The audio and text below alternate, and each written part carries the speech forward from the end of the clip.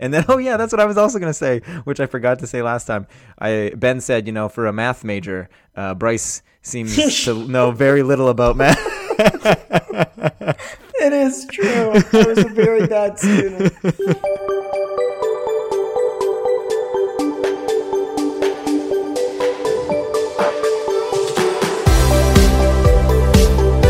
Welcome to ADSP, the podcast, episode 46, recorded on October 3rd, 2021. My name is Connor, and today with my co-host Bryce, we talk about math, what the Nobel Prize of C++ would be called, and the future Programming Language Awards.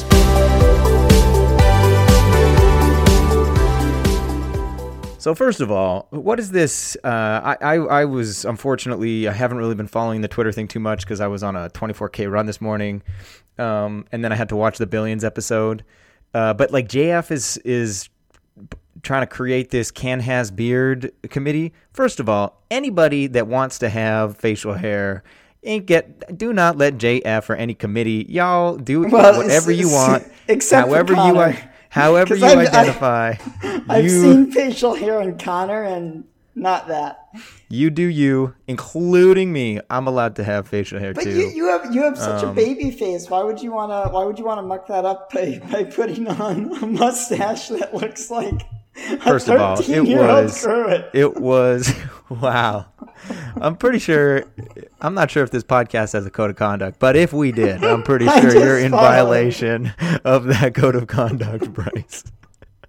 No, it looked good. I'm just giving you a rough time. Admittedly, we don't need to backtrack, Bryce. It didn't look good. I'm just trying to make a wholesome inclusivity statement. You do you. Don't let some committee that JF is didn't he try and even put himself in charge of the committee? Or no, he tried to put Hannah in charge. Bryce, I don't think listens to the podcast, but I had that strawberry Perrier opening the other day. Didn't go well. Here we go. Round 2. This time we've got a grapefruit buble, and it's going to be magnificent. I didn't understand like half the words that you just said, and no, I don't listen to the podcast. Here we go. Are you ready? Woo! Except now I'm going to have to silence you because right when I opened it, you started talking. Classic Bryce. Got in the way of the grapefruit buble opening. Yeah. We should probably figure out where Dave is. Yeah, Dave. Don't disappoint me, Dave. I'm fired up to learn. It's gonna be a great episode. Did you listen to episode 45? I sent Bryce a tweet saying that I was super excited because I had forgotten that in the middle of that episode when I started giving a little preview of Combinator Birds, how excited I got when you said that, oh yeah, I'm a big fan of birds. And that might be the single most excited I've been during one of these recordings. And yeah, while Bryce is getting Dave, feel free to check out my From Retirement Talk, Functional versus Array Programming, which premiered yesterday, October 2nd. Yesterday, for the listener, is not actually going to be yesterday. It is going to be a week ago. But I'm proud of you. You said the listener. Yeah, I mean, I got to be honest. When I was editing it, it does sound a bit weird. We should have another poll. Do you, the listener, prefer to be referred to as a collective, as the listeners, or just as an individual? I feel like I've done pretty well on our polls. So yeah, I mean, I can go down for a poll. So I started unpacking my programming books today because I have some temporary bookshelves, and I have books 2 and 3 of The Art of Computer Programming by Knuth. And you might wonder, well, where's book 1? And also, isn't there like a book 4? I'm pretty sure there's a book 4. Well, I was given book 2 and 3 by my mentor, Hartmut, and I asked him, where's the rest of this at? And he's like, you don't really need them. These 2 are the important ones. Wow, shots fired, Hartmut. Yeah. Also, bring your mic a little bit. If you did listen to the podcast, you'd know that my audio quality is just 10 times or 100 times better than yours. And Matt Gobalt and I were chatting about that the other day because we both edit our own. We're the editors behind the podcast. So Matt has, to his compliment, with Ben Rady. That's his co-host's name, I believe. and yeah, ooh, look at that. Now say something. Yeah. See, but now I can't see you. I mean, you can never see me. I'm always in the dark. The other microphone configuration was better when I was recording from my sofa, and also my audio was better when I had a gigantic sofa to soak up all of the noise. Yeah, it's a bit more echoey now. Yeah. Also, too, if you listen to the podcast, I just remembered this.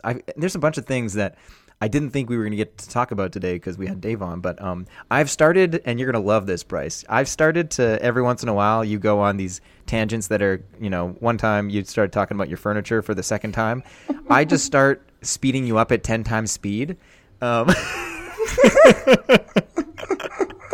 So you'll say, oh, and so an update on my furniture. And yeah, I'm getting my bed in a month, and then it's the best. I have, you think as the executive producer of this whole thing that you've got the power. Nuh-uh. But no, as the person, yeah, of course, the person who edits is always has the true power, just like the person that takes the minutes always has the true power. What are the things that I was going to bring up? So, yeah, we talked about the algebraic groups. The day after that, we had originally recorded that. So I think we recorded it on September 11th. I talked to Ben Dean for a couple hours on September 12th, and he confirmed that indeed a group is what the term that we were looking for the inverse scans. What do you need? Yeah. I feel like there was some other stuff though. There was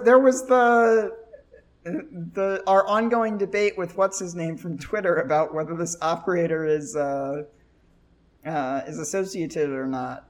Oh yeah, I didn't see your tail end of that, but I sort of. I'm pretty sure he's right now because, I told you needed to do a proof. No, so I agree with him. I think this is Trolls Henriksen, right? Yeah. I was agreeing with him, but I think he was misunderstanding that I was agreeing with him and just saying that my code example was wrong. And then I kept on trying to communicate. I agree, but you could indeed write a overload set that is different from my code example that would work. And I think he kept. There was some miscommunication at some point, but the point that I was saying is that I agree with him. You needed some fancier overload set than I had in my code example.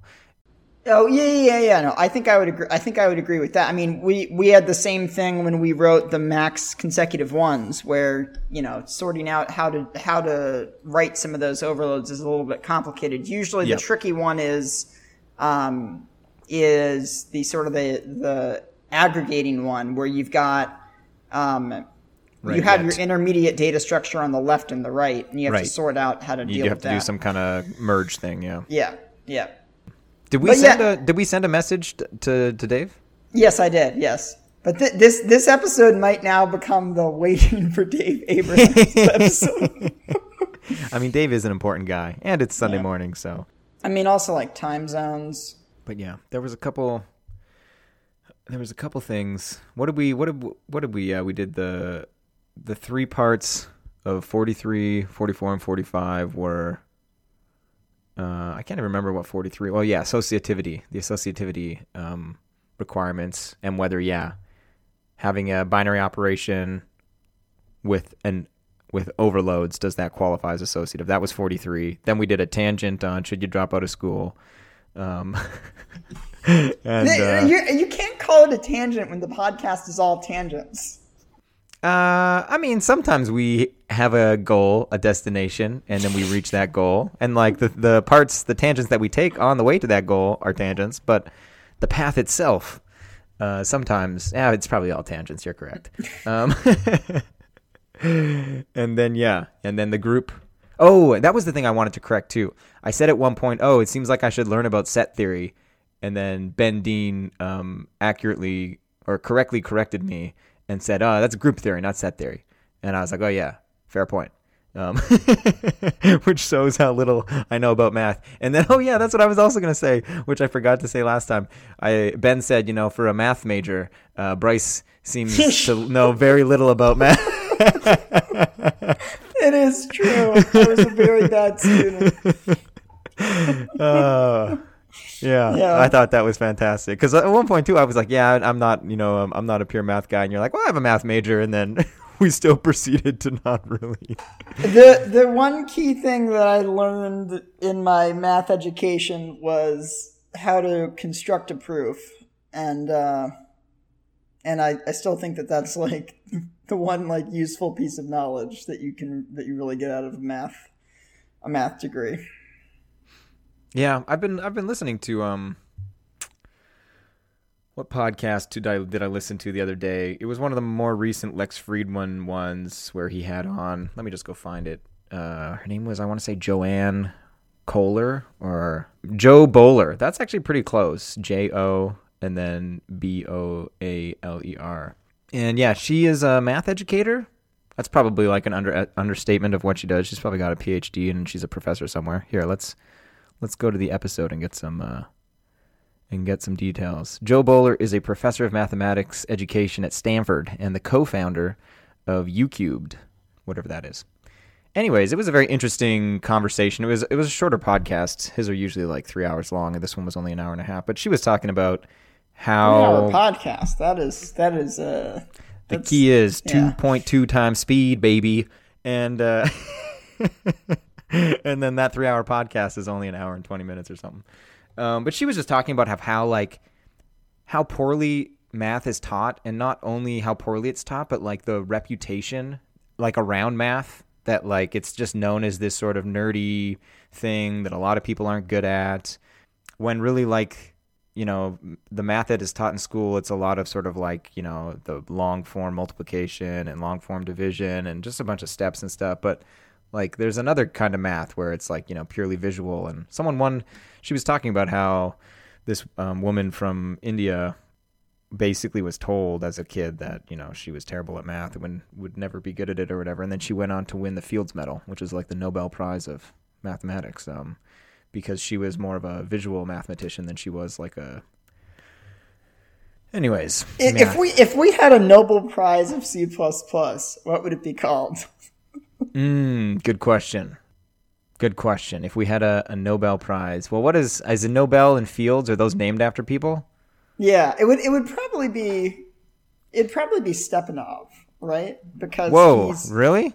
Well, but because let's hope Bjarne doesn't listen to this podcast. No. I because Bjarne is still active in the community, right?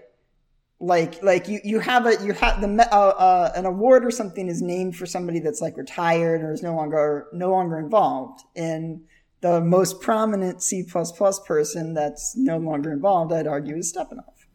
How does this? I'm not going to agree or disagree. I'm just going to ask you a question. How does this fit with one time you told me about your philosophy or view on not like superstar or like pedestalizing people across communities, and you were very anti sort of like, you know, we should all look up to this one person and aspire to be like them. Yeah. That's why it would be a bad idea. But this is what I was going to say. We constantly talk about bad ideas. Yeah. How does naming it after a person? How does that? What's the word? Work? Mesh? Right. It would not. You would not do that.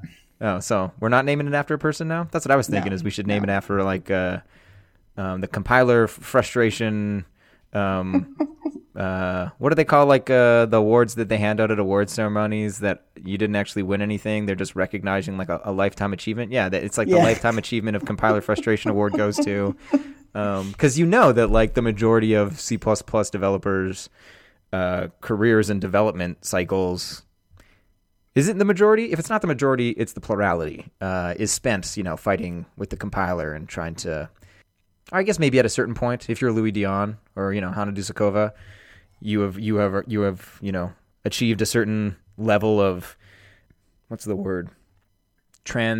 You've transcended, and like you have the mystic arts of like, you know, I don't know. I think the more C++ you learn, the weirder your compiler errors become. Yeah. Because like it doesn't get better, it just gets worse, because then you get to the point where like you write code that like it's not a compile error, it's just like the compiler like fails, like it gives you an internal compiler error, like an ICE as they're called, you know, where there's like a bug in the compiler and you have to go and diagnose it. Yeah. Internal compiler error. Yeah. Ice. I like the lifetime achievement in like, Mount template programming or Mount something, Yeah. I like that. All right.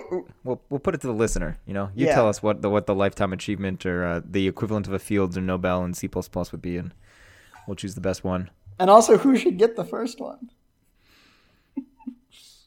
Because, of course, Connor and I will now host a black tie award ceremony for this. Are we going to have the annual... But, like, why would we just do it for C++? I think we should do it for...